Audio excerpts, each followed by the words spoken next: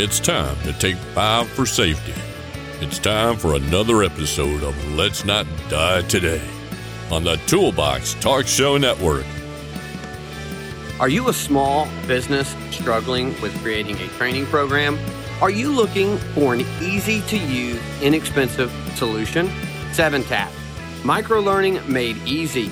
Create courses in just minutes. Get 10% off the annual subscription using our special code. Check it out at toolboxtalkshow.com/training. Our topic today, lifting safety. Lifting is an everyday activity that can be dangerous if not done correctly.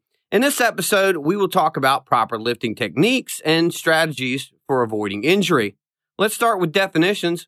Lifting is moving or bringing an object upward, moving something to a higher position.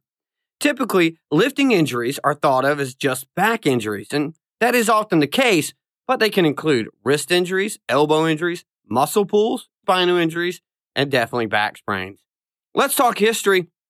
Mankind has been trying to lift things or move things since the beginning of time. Some people have gone to great lengths to condition their bodies to lift increasingly heavy objects, and at some point, people even made a sport of it. And what man couldn't use brute strength to lift? He would invent machines to help him accomplish that task.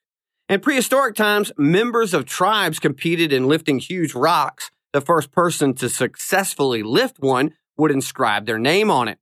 Weightlifting started out using primarily stones, but eventually dumbbells were developed. The barbell came about much later, sometime in the 19th century. The early barbells used hollow globes filled with sand or lead shot. By the end of the 19th century, modern plate-loading barbells had been developed. Weightlifting was introduced in the 1896 Athens Olympics Games as part of track and field. In 1914, it was recognized as its own sport. Although weight training gyms were still rare in the 1960s, they became increasingly popular in the 1970s following the release of the bodybuilding movie Pumping Iron, starring Arnold Schwarzenegger.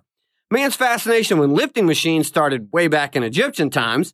The Egyptians used the principle of a seesaw or teeter-totter to develop simple lifting devices such as inclined planes and levers.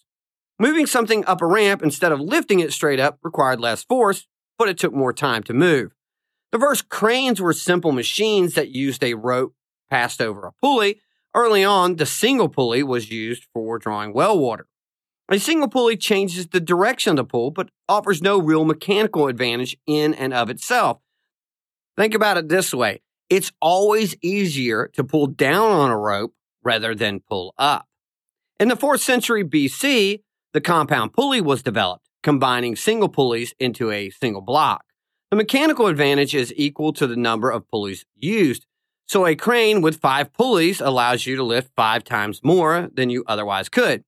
But the disadvantage is that the rope must be pulled over 5 times the distance. Cranes began appearing in Greece around the 5th century BC. The Romans wanted to build large monuments, so they developed the technology even further. Cranes have continued to develop, and today the most common tower crane has a lifting capacity of 12 to 20 tons. Let's talk statistics. According to the BLS, that's the Bureau of Labor Statistics, more than 1 million workers suffer back injuries every year. 1 out of 5 workplace injuries are back injuries. 25% of workers' comp claims involve back injuries, costing billions of dollars for companies and causing undue pain and suffering for employees. The top 4 risk factors for back injuries include poor posture, poor physical condition, improper body mechanics, and incorrect lifting. Let's talk safety. Safety tip number 1, avoid lifting injuries. Whenever possible, try to store items at waist height. Lifting an item a shorter distance reduces the likelihood of injury. Use carts, dollies, forklifts, and hoists instead of your body to move materials. Tip number 2, before lifting. Lift the corner of an object to test the weight. Also, wear gloves to get a firm grip. Before you get started, be sure you have a clear path of travel. Tip number 3, prepare for the lift. Prepare your body by stretching at the start of your shift. Warming up your muscles will reduce the likelihood of strain. When lifting, try not to jerk your body. Lift as smoothly as possible. Also, take your time. You are more likely to be injured when you're in a hurry, tired, or cold. Tip number 4, get help when lifting. If you don't have access to a mechanical aid, ask for help. 2 people lifting an object decreases the weight by half. 3 people reduces the weight by 2/3. Tip number 5, proper lifting techniques. Spread your feet shoulder width apart. Bend down with your knees and get close to the object. Get a firm grip. Keep your back straight and elbows close to your body. Stand to lift the object and at the same time, tighten your stomach muscles to provide back support. Don't hold your breath while doing this, however. Keep the load as close to your body as possible. And remember, do not twist or bend at the waist. Move your feet and legs when turning. Twisting while lifting significantly increases the risk of injury. The reason is that some of your muscles do not engage when you twist, creating more stress on the ones that do. Following these tips can prevent accidents, injuries, and even death. Thanks for listening to another episode of Let's Not Die Today. Remember our website, toolboxtalkshow.com, where our slogan is, just press play. As always, you can find us on Spotify, Apple Podcasts, and YouTube. If you love what we do, please tell your employer about us. We love you too. See you next time.